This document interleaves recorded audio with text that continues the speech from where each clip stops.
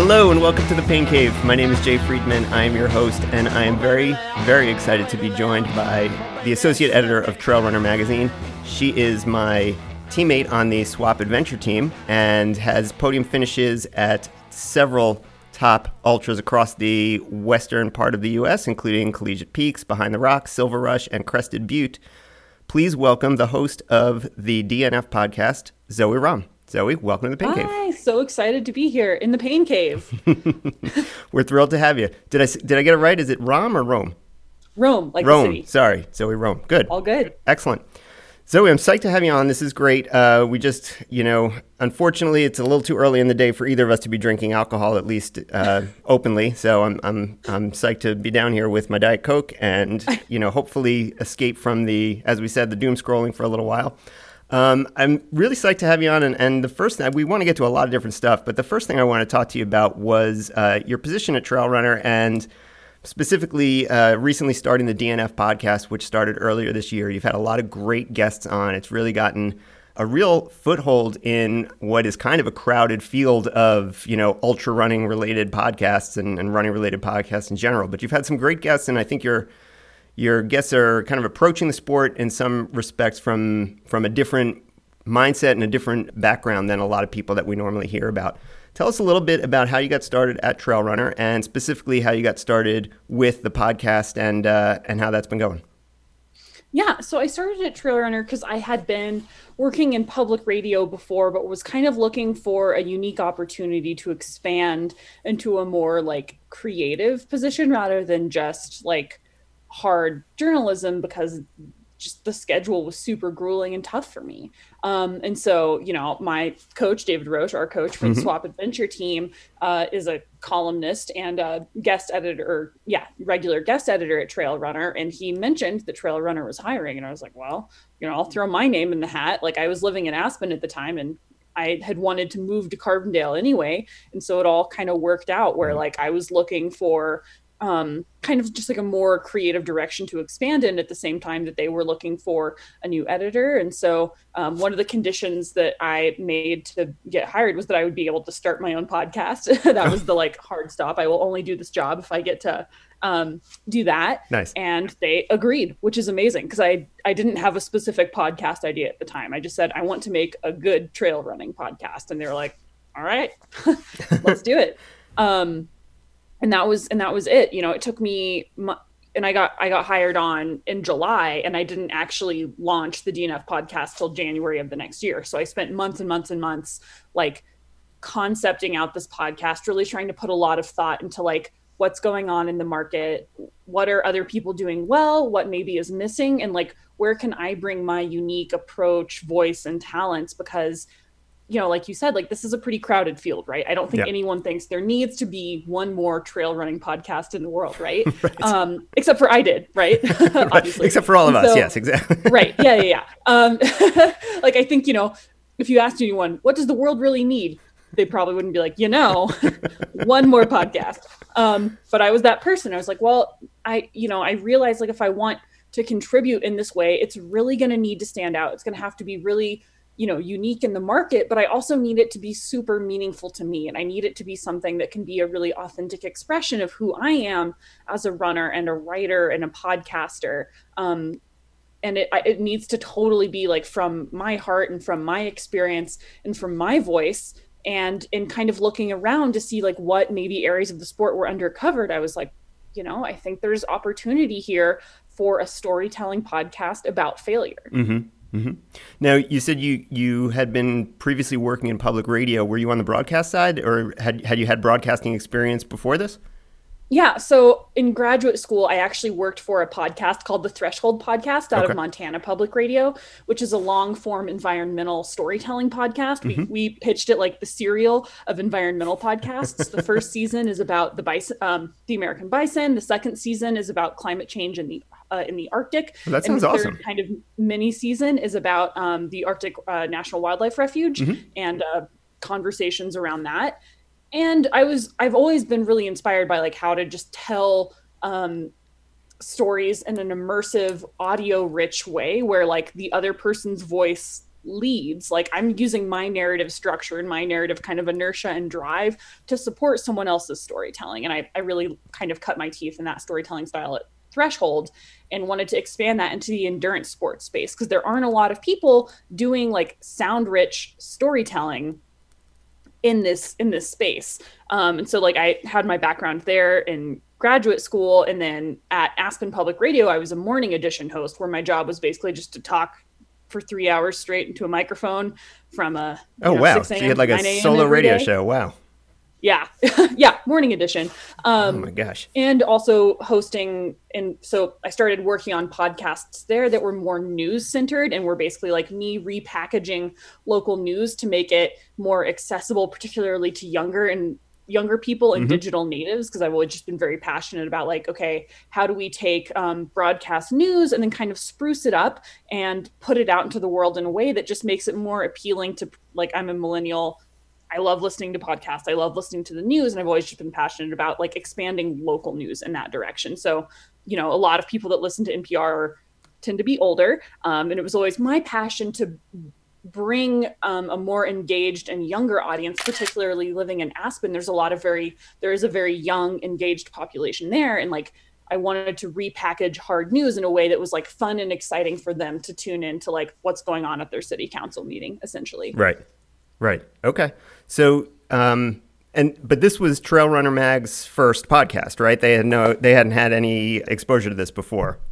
Yeah, exactly. And I think, it was, I'm super appreciative that they let me just like totally take the reins on it, because they never had one at all. Our sister publication, Rock and Ice, had briefly had one where people would retell climbing expeditions that went horribly wrong, and that kind of petered out just because it was hard to make. Podcasts are incredibly time consuming, particularly if you're putting in a lot of pre and post production into them, sure, as DNF does. And so for me, the trick is always to make something that's really, really good and also doesn't drive me totally crazy to make, and finding that balance between like a high quality product and then one that's sustainable and that I can keep putting out there. Right.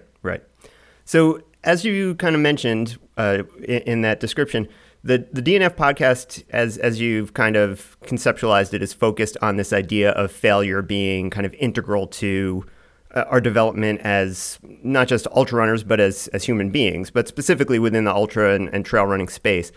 Talk a little bit about that. What do you mean when you say failure, and why does it play such an integral role? Yeah, so I think, something that I finally hit on in the most recent episode of DNF that is a concept I had been dancing around for a little bit, is the fact that failure itself is a paradox. Like when we start to talk about failure, like, just to draw on DNF as an example, like Jim Walmsley separating from the Air Force is the thing that enabled him to become a professional runner. Mm-hmm. So therefore, is it even a failure if it's the very thing that specifically enabled his success? I would argue no. Right. So I think that like failure itself is a very slippery term that culturally we don't always know how to discuss.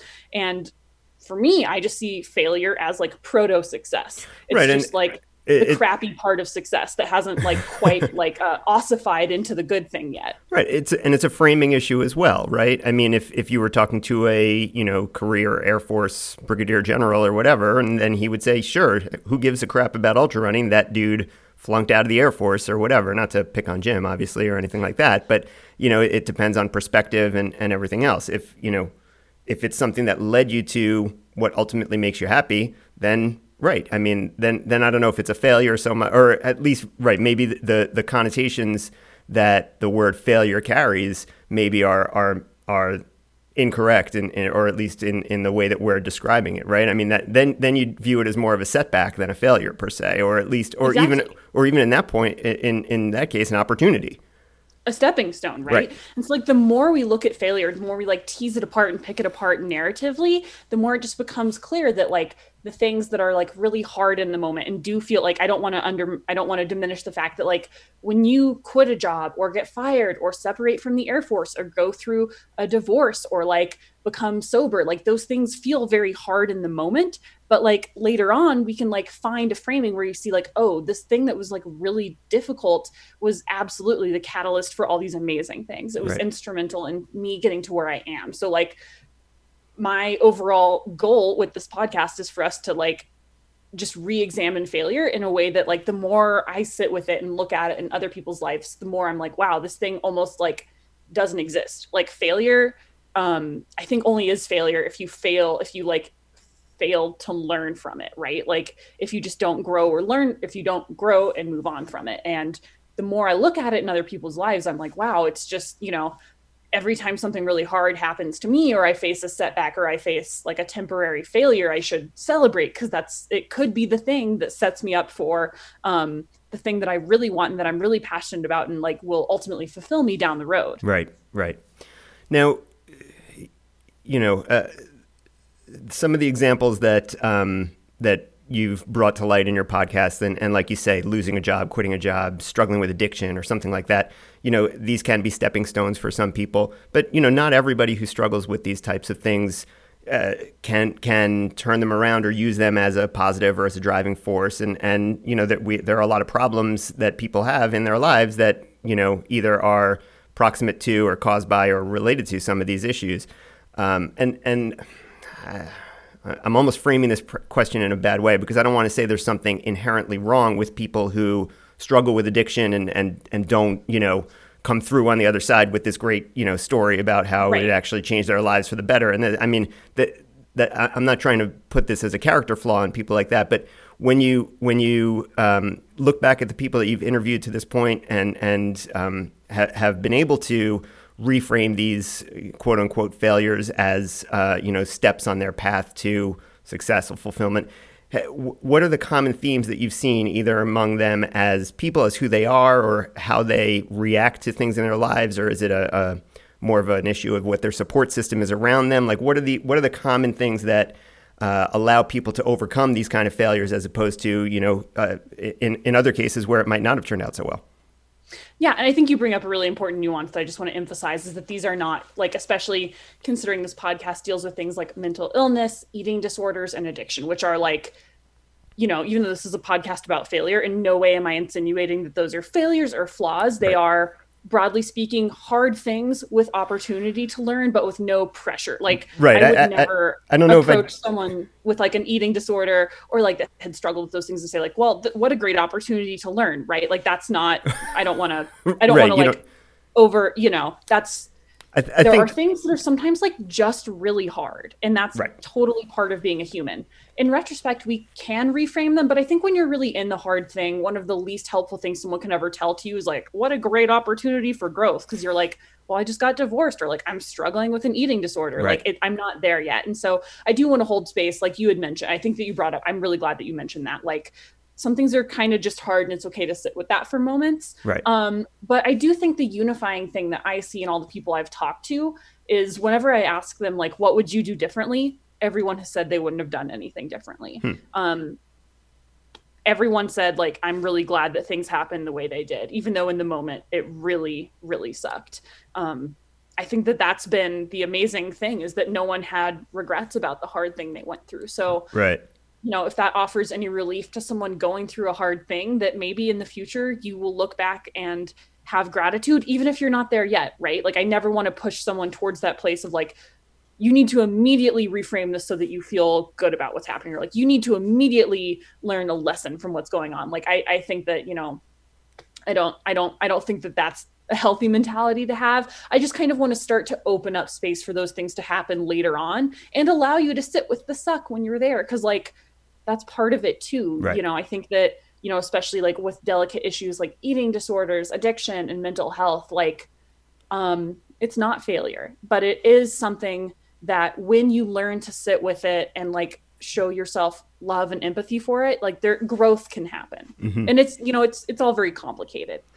I think, part of the, and we've touched on this a little bit already, but, failure is kind of a very weighted word, I think, and it carries a lot of connotations to it. And I think a lot of what we're kind of talking about as failure, other people might just say are hardships or setbacks or something like that. And because I think some people attach this value judgment to failure, like you have failed, it's an active descriptor, right? Like there's some deficiency in, the person that they failed, rather than it's something that has happened to them or something that they've come up against. And that's not always the case in what we're talking about. I mean, they're right. Like we're saying, it's nobody's fault if they are struggling with depression or anxiety or something like that. It's nobody's. It's not a failure of their character or of themselves or of their mental strength. But it's still a real issue that can have negative effects. And therefore, I think, right, it gets to a framing issue, I guess. I don't know where I'm going with that. It's just I just think I like that we're just holding space for both sides of the equation, right? Exactly. That's exactly what I'm trying to say. What's important is like you don't ever want to be that person that's like immediately look for the silver lining, because that's just not.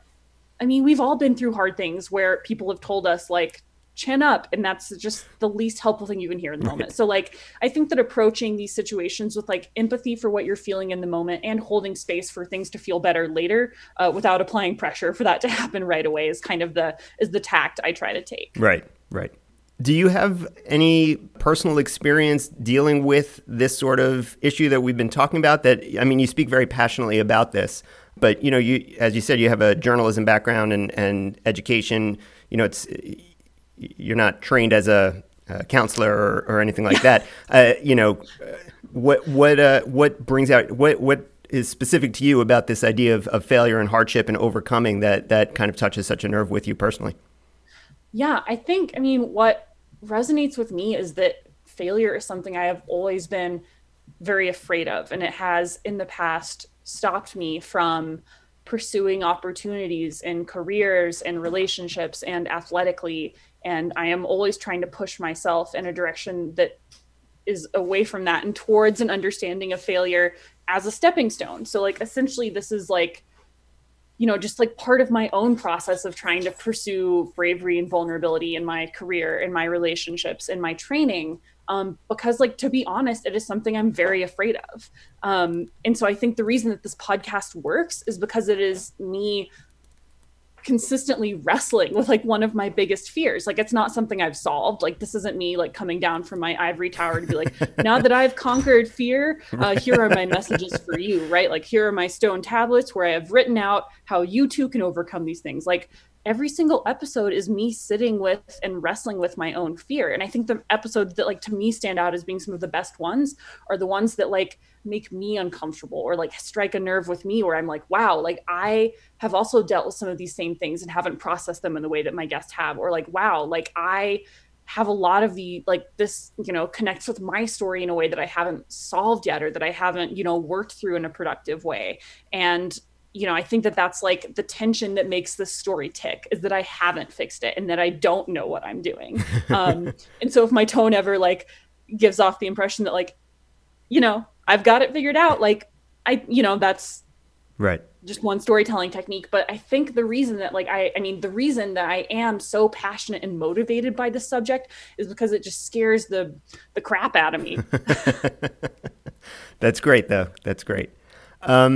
What about running, I think, or what about running do you think is so attractive and meaningful to people who are struggling with this sort of thing? Because we see this over and over with people struggling with, different setbacks, different addictions, different mental problems, personal problems, who have turned to running and found solace there. What is it about the sport, do you think, that is so therapeutic or so attractive to that mindset? I think that more than like a lot of things, running is something that rewards consistent hard work and self-compassion. Yeah. And that we are drawn to that because like in the same way that working through relationship struggles, in the same way that working through and learning to give ourselves self-compassion when we're struggling with mental health issues, a lot of the skills that you develop through running, like showing up consistently, forgiving yourself, working hard even when it's uncomfortable. A lot of those things are the exact same tool set that you need to, work through an eating disorder, or that you need to, show up in therapy, right? Like a lot of these skill sets it's just the same thing, right? I think sometimes it gets misconstrued as like, got to go be a tough guy and just like white knuckle your way through. But right. The people who I feel are really succeeding at the top of the sport are people who know how to take care of themselves and like know how to be brave and vulnerable and know how to fail. And like those skill sets are the same skill sets that translate to a humaning at a high level as well.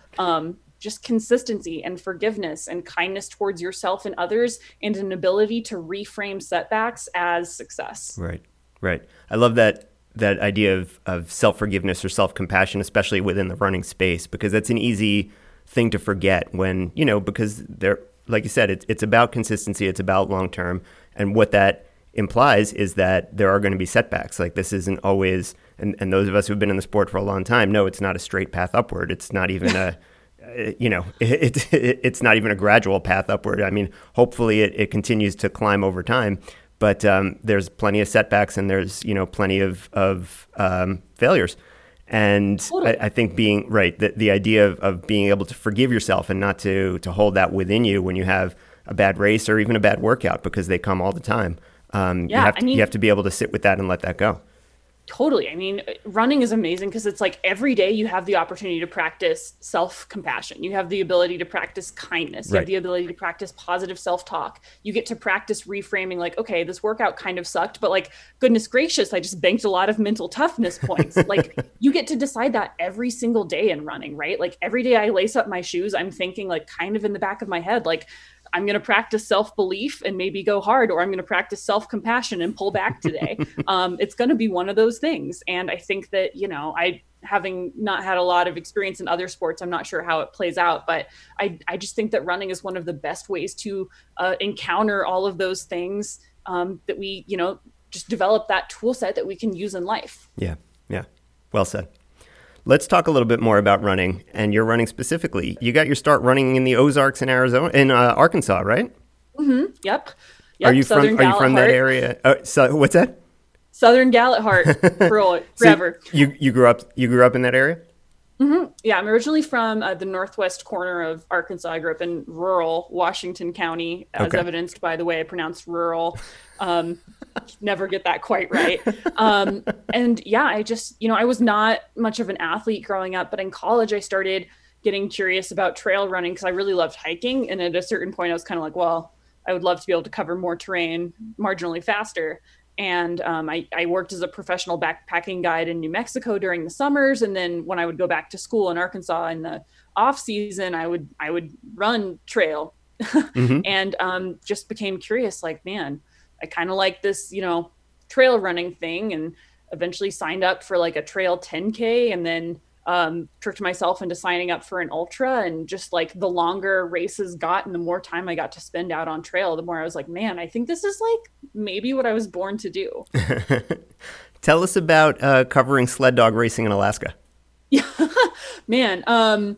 For a while when I was in graduate school, I was studying environmental journalism. And like I had mentioned, I was working on a podcast about climate change in the Arctic. And I just became very interested in Arctic issues. And so my first year of graduate school, I went to do some reporting on sustainable fishing in Iceland. And I went to do some reporting on just different methods of energy production in Norway, and just like fell in love with the Arctic. Like being from the South, like even moving to Boulder, like I went to graduate school in Boulder, and the first time I saw snow in like October, I lost my mind. Because like in Arkansas, if you see snow, like just the whole, like just even a hard frost will just shut town down. So like the fact that I would have to like do stuff and things with like an inch of snow on the ground totally blew my mind. And I still feel that way. Like every time it snows, I'm like, it's a snow day. Like as a full-on adult who like now works from home, so there's no such thing as snow days. Right. But I was so obsessed with these different worlds that I just like never, growing up in Arctic, to like walk across a glacier and like, see like whales in a Norwegian fjord and like run with sled dogs. And so I just became obsessed with these cultures that I didn't have access to growing up. And I got very interested in like high Arctic indigenous issues. And so I left graduate school for a while, a short DNF, to move to Fairbanks, Alaska, and work for KUNC up there. It's not KUNC. I can't even remember what it is. KU something. One of the Fairbanks Public Radio. Oh, I can't remember now, which is so sad. The public radio station up in Fairbanks, and they hired me on specifically as their sled dog reporter, because they love sled dogs so much that like so much that So much. Nicely done. inadvertent. You put that in like every headline up there, slip. right? Yeah. That was my job. That was the only thing I reported on was sled dog racing. So for a while, my job was to follow the Yukon Quest, which is the second largest sled dog race behind the Iditarod. Right. And I would just follow them around. And it was like, I love sports and I love reporting and I love the Arctic and I love dogs. So it like felt like a total dream job. Seriously, even though a lot of it was very hard because I was like hitchhiking on bush plains across rural Alaska and like it's very hard. It's like I was a grad student who was moonlighting as a professional radio journalist. So like I was not rolling in dough. And so like Ritz crackers in the areas like where I was traveling in Alaska would be like $9 a box. So like every night I would eat Ritz crackers with like some baby food on them because that was like the only way I could get vegetables, which like now makes me like cringe. But like I was like, oh, it's like tapas for the Alaskan bush. I'm going to squeeze peas onto a Ritz cracker.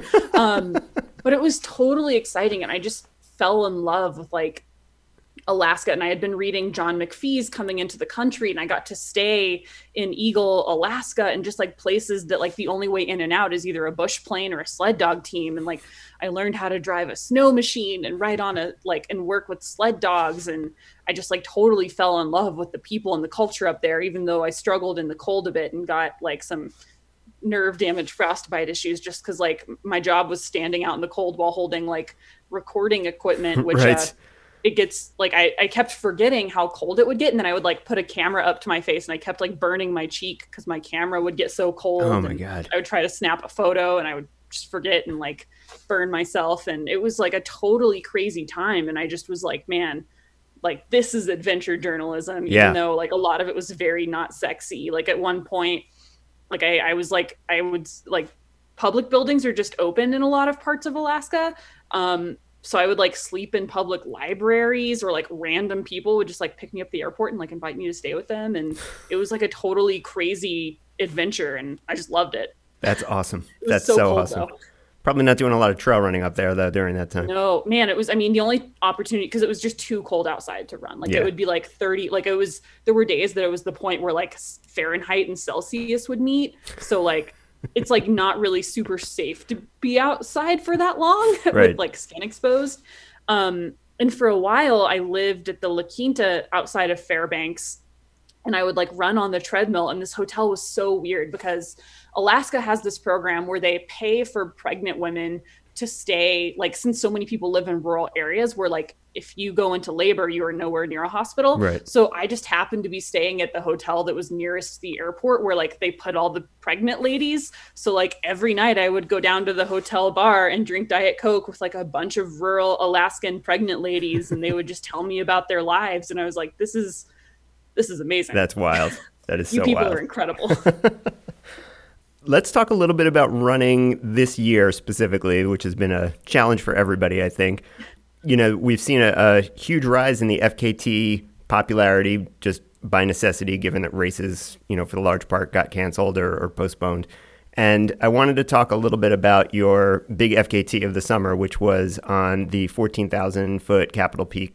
Looking at some of the video and photos from that more or less made me want to poop my pants. That looked like one of the more terrifying routes that I have ever seen outside of a Killian video. Where did the impetus to tackle that one come from? And you know, how did you approach that? I assume with some degree of fear or trepidation. Yeah. So I really love Capitol Peak. It's one of my favorite 14ers because when I lived in Boulder, I used to do a lot more alpine climbing and like trad climbing. So like I've always loved kind of like that intersection of like, is this like that routes where you're like, should we get the rope out yet? Right. Like that's kind of where my excitement lies. Kind of like the Anton specialty, like, right? Yeah, exactly. Like, should we simul climb this, or should we just like run a route? It's kind of like where I get intellectually excited about a route. And I love Capitol Peak because, I mean, it's definitely not like, actually when I was doing the route, there were some people that were like straight up placing trad gear and like roped up, and I like literally ran past them and I was like, it's a spectrum. You know, like we all have our comfort zone. Like this is mine. And not that I was doing anything risky. I would say that it's riskier to place gear on that route because it's so loose and chassis, and then you're just spending more time in exposed zones with risk of rockfall. So I would not recommend, Right. I would not recommend placing gear on it. But once again, we all have our spectrum of comfort. But I've done Capitol Peak a few times. Like I had hiked it twice and I ran it once before, and I just love it. Like it's really straightforward in a strange way where it's like runnable and then super not runnable and then runnable again. Right. And I love that challenge. Like the way I was thinking of it when approaching the FKT was like, try to freaking like PR my 10K and then scramble for an hour and then like try to, PR that trail 10K again on the way down. And like, think of it like a biathlon. Like when I'm scrambling, like the goal is to just like keep my heart rate low and like stick to the line and move efficiently and well, and not, try to force it. And I actually like really clicked into mentally this really cool space when I was doing the FKT where like, the first time I ever did Capitol Peak, I just like didn't even sleep the night before because I was just like so scared. Like it's one of the more difficult and dangerous 14ers. And, I think it just goes to show that like, if you do things a lot that you can get better at them, which is still a concept that blows my mind, but is like infinitely comforting to me. That like things that like 4 years ago, I lost sleep over. Now I'm like, I don't know, might as well go do Capitol today. Weather's pretty good. There's a window, and I think like, I just love running 14ers. I'm not like particular, like I always wanted to be a mountain runner, like being from not a mountain state. Right. I always was like, man, it'd be cool running on mountains. Little did I know that it was more like, what's cool? Power hiking up mountains. But Capitol's great because there's minimal power hiking. It's either running or like hands legit and feet. Scrambling. Yeah. Yeah. And like a lot, Anton put the original FKT up on Capitol, and then it was broken by another really amazing local runner this summer. And I was just like, I really love this mountain. I feel very connected to it. It's the closest 14er to my house. Mm-hmm. It's like my neighbor 14er. And I just feel really special that like, it's one of the cooler ones out there. And I've always just like emotionally felt very close to it as a mountain. And I, try to make a habit of running 14ers on my birthday. And it just kind of all fell into place that I was like, I didn't have any races on the schedule at that point. And I was kind of like, I should put some of this, like I had been training for Leadville and then Leadville got canceled. Right. And I had a pretty great base. And with just, a couple hill specific workouts on top of that, I was able to make something pretty cool happen. Yeah. So that's what I was going to ask was the idea of pursuing the FKT on your radar before kind of shit went down this summer or not really? It was in the back of my head. And this is like something I've been really grateful for in the past year is that I have projects that like things will pop into my head where I'm like, oh, it'd be really cool to set the FKT on this if I have time. And then just because like of how life is for me sometimes, like if I don't make time for like that time's just not going to happen. Right. And I'm very bad at making time for like all the ideas I have. So I feel fortunate in that this summer for me provided an opportunity to focus on things that my brain thinks of rather than like races, which are kind of more externally motivated. Mm-hmm. And I just feel really, I feel fortunate that like a lot of the things I was inspired by just happened to be in my backyard and like therefore very safely accessible under local COVID guidelines. And, it was something that I had definitely thought about, but I hadn't put a lot of intention into until the space opened up for me to be serious about it and like be vulnerable about it and like tell my partner and tell my coach like, hey, I think I really want to go for this thing. Yeah. Because otherwise it would have been something that just totally rattled around the back of my head and I had never like said out loud and wouldn't have held myself accountable to. Right. It's hard to kind of step outside that kind of hamster wheel of racing sometimes and pursue something else when, it's just that's kind of the way we get wired after a while. Now that you've done this sort of thing, presuming things hopefully go back to some degree of normalcy next year and we get a summer racing season, I'm sure you're hoping to be in Leadville. I'm hoping to be in Leadville and elsewhere. FKT is something that you still think you'll pursue in the future or more of a traditional racing schedule? Yeah, I actually really like FKTs more than I thought I would because you just get to pick like racing, you're usually like, which route is most appealing to me? And you're kind of like looking at like, okay, the terrain of this race is about like this, and the distance, like that feels like it's in my wheelhouse. But with an FKT, you can be like, I want to race 38 steep miles. Right. Like you can just get so specific to be like, you know what, I love running for exactly 7 hours over exactly this terrain. Right. And I love that. Like it's so fun. And I also like, sometimes I kind of struggle with, I'm like working through some of the mental aspects of racing and competition. And I feel like FKTs open up a really interesting space for me to focus on like motivating myself and like working through low moments by myself and like all these things that'll like pay off in races down the road. But you know, in an FKT, like, especially if you're doing an unsupported effort, like if you have a low moment, it is up to you and no one else to pull yourself out of it. And I think that's a really useful skill to cultivate. Like it helps me work on some mental game in ways that I really like. And then, you know, another thing I struggle with like is comparison to other athletes. And when you're the only person out there running on a given day, there's no one to, you have like someone else's time, sure. But like, when it's just you, it's kind of like, I like that headspace. I like just being like, I'm going to let it rip. And it doesn't matter what anyone else has ever done because they're not here. And like, I don't know, like worst case scenario, I'll have just run something fast. And that's still cool. And best case scenario, it'll be the fastest ever, which is even cooler. Right. Nolan's in the future for you? Oh man, that's something like, I remember when I first moved to Colorado, one of my training partners was like, we should do Nolan's. And I was like, yeah, let's totally, like, I had no idea what it was. So I agreed immediately. I was like, it's probably like some 14-mile trail around Turquoise Lake or something. And then I looked it up and I was like, what the hell are you talking about? Like, this is an insane thing. And like, now I like actually know people that have done it. And like, I spend a lot of time in the collegiate peaks because I love running around Leadville. And the unfortunate thing about training for the 100 is that it's fairly flat, so it rewards a very different style of training than Nolan's training. But like, I mean, I think I would be lying if I said I'm not very curious about Nolan's. Yeah.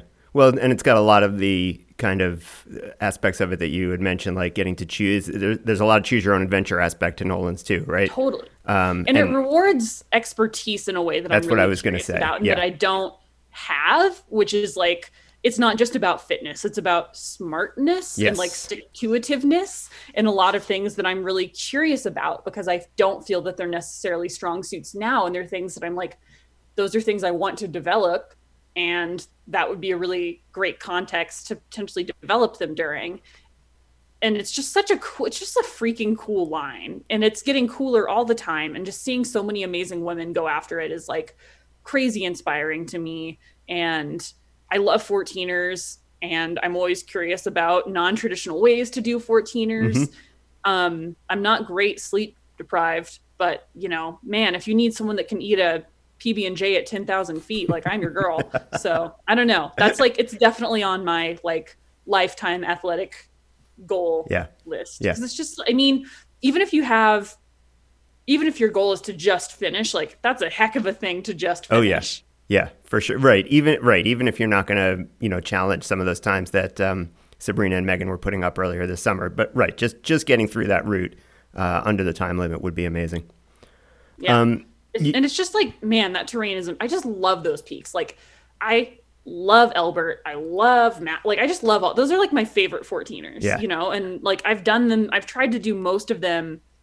I've never like schwacked any of them, but like I've tried to do some of the less crowded routes on a lot of them, particularly during COVID when there's a lot more people out there, which is amazing. And I love and appreciate, but I'm trying to like tread lightly and be kind to my one and only planet Earth.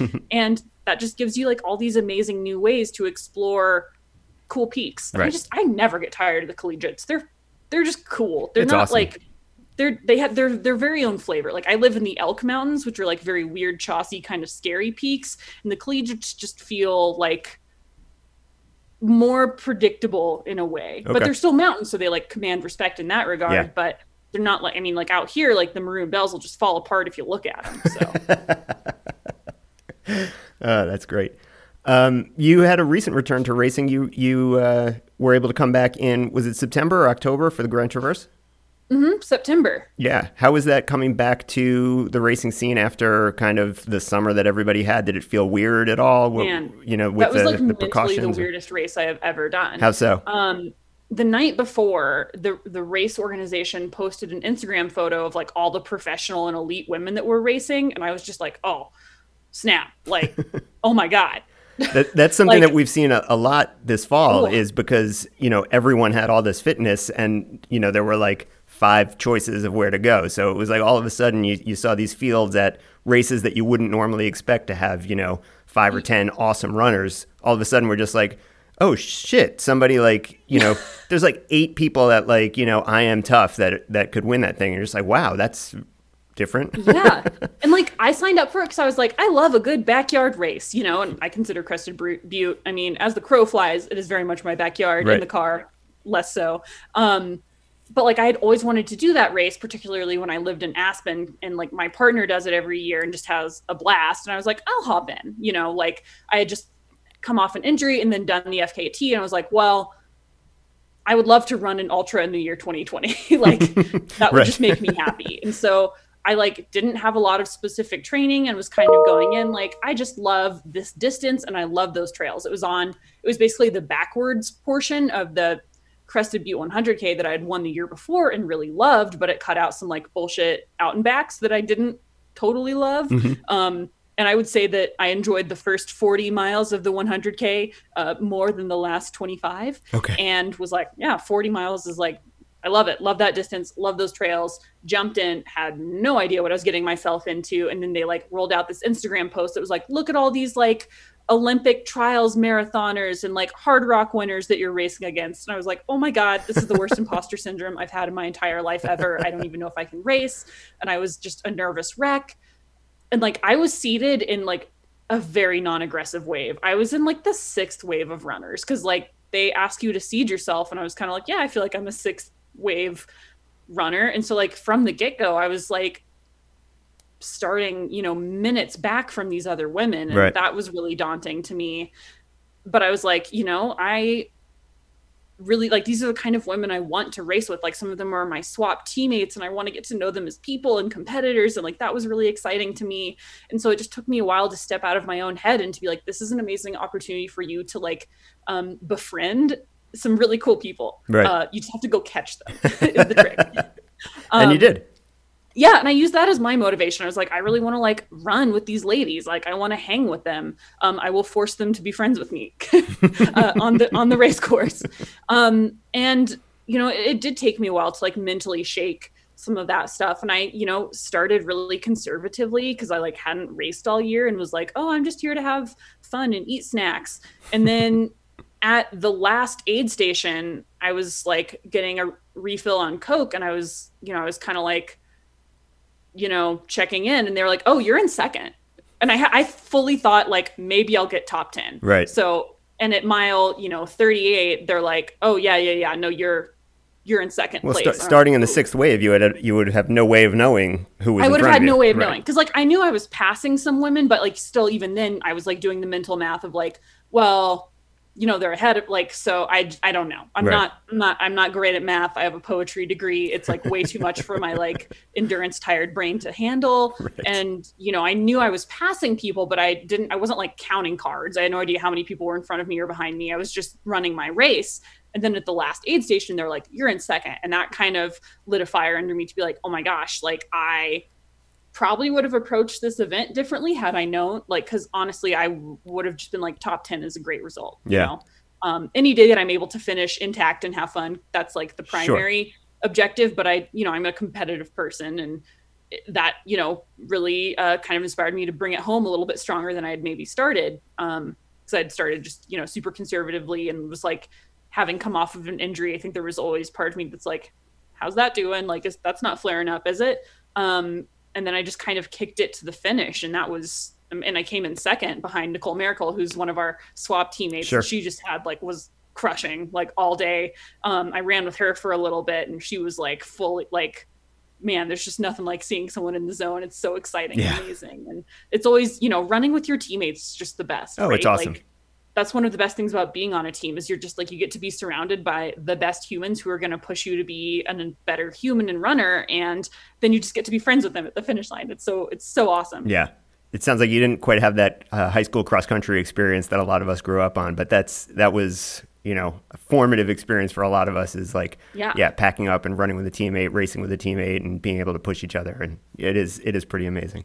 Yeah, I mean, that's something I missed out as a younger person, but I feel very lucky to have now as an adult, because I feel like not only does that inform my approach to athleticism, but like as a journalist and like podcaster, like I want to be around people who are going to be like, hey, I have feedback for you. And it may not all be positive, but people that are going to like push me to be a better creator, a better coach, a better human, like better partner, like whatever it is. Like you just always want to surround yourself by people who are also trying to do that thing at a high level. Yeah. Yeah. Before I let you go, we have to play the closing game that I play with all my guests. It's called Desert Island Picks. We're going to send you to a desert island for 1 year. You are allowed to bring one book, one album, one food, and one beer. Now, you might be young enough that you don't even know the concept of albums. See, albums were when an artist... player. Right, we're on Zoom, good. So you can see. There you go. Good. All right. So you actually have a record collection. So you know what an album is. That's good, because some people, it's a little different from a Spotify playlist. But all right. So one book, one album, one food, and one beer. What are you bringing to a desert island for a year? My book would be The Elegance of the Hedgehog by Muriel Barbary. It is a French novel about learning to have empathy for people. It's really amazing, and everyone should read it. That sounds awesome.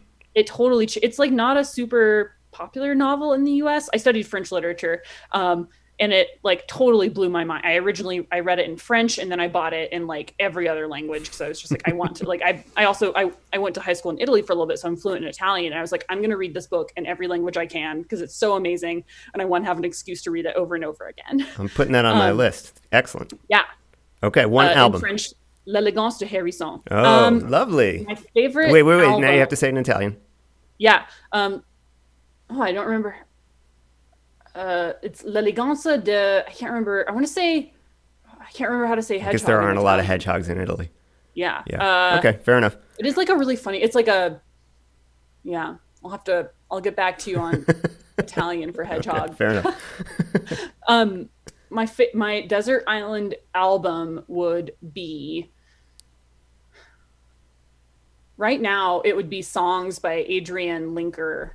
It's an album. She's the lead singer of the band Big Thief, and it's just a beautiful acoustic album that I've been really trying to hit hard in the past few days to quell any existential dread via electoral knowledge. No mischief. No lack of supply. Yes, exactly. My desert island food. I remember once reading a novel or a book where they like actually tried to break down the best foods to have on a desert island. And they were like, if you ever actually get stranded on a desert island, you should eat hot dogs and Nutella. And that stuck with me forever. I don't actually eat hot dogs. I'm a vegetarian, but veggie dogs and Nutella.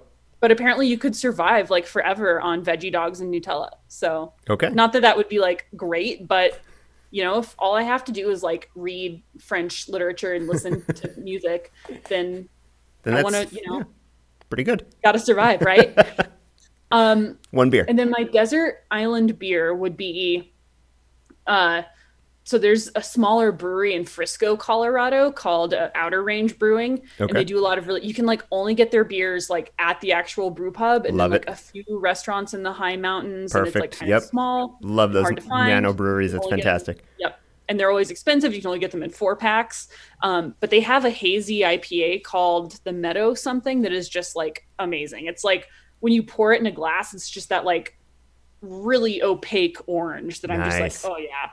Like so juicy. It looks almost like Sunny D, which is just like my ideal beer. It kind of like, I can already taste that it's going to like give me a headache in the morning, because it's not like a entry level beer necessarily, but that's awesome. I love a hazy fruity IPA. I'm going to be drinking 7%. Oh yeah, sure. Just jam it all day long. No, just got to wait for your rescue. Exactly. Zoe, thanks pull me off the island like, whoa. Thanks so much for coming on. This was super fun. Yeah. Thanks so much. It was so great to chat. What do you got coming up? Anything coming soon? Man, I'm just like stoked to train. I feel like I'm kind of starting to have I'm in the same Yeah. zone. Like, I got a couple of buddies who are like trying to find races. I'm like, I'm just having a good time training right now. I don't feel the need to do freaking anything. love training. It's so good Like, right now. Racing feels good, but almost nothing feels as good as like getting a little bit better every single day. Yeah. And that's where I find a lot of my joy. That's awesome. Good. Well, here's to feeling better, hopefully in both the existential and physical realms in the next few days. And fingers crossed. If I don't see you before next August, hopefully I see you in Leadville. Yeah, absolutely. Hey, I'll be there no matter what. Awesome. Running, crewing. Awesome. Sounds great. Running around, I'll be there. Thanks so much. Zoe, it's great to talk to you. Thanks to everyone for listening. And until next time in the Pain Cave, keep putting one foot in front of the other. Broken down and beaten up. The years have been long and tough, but I'm not dead. Happy now just to spend some time with friends and have a roof above my head. I'm not jaded, just been faded, like a good old pair of jeans. Rusted like a proud old car that's drove a little too far and seen too much rain. But long ago, as a child, I look up at the night sky in wild wonderment. Then ride the bus and feel upset to think of all the years I'd have to go through there. I was still young. I was still young. And I was still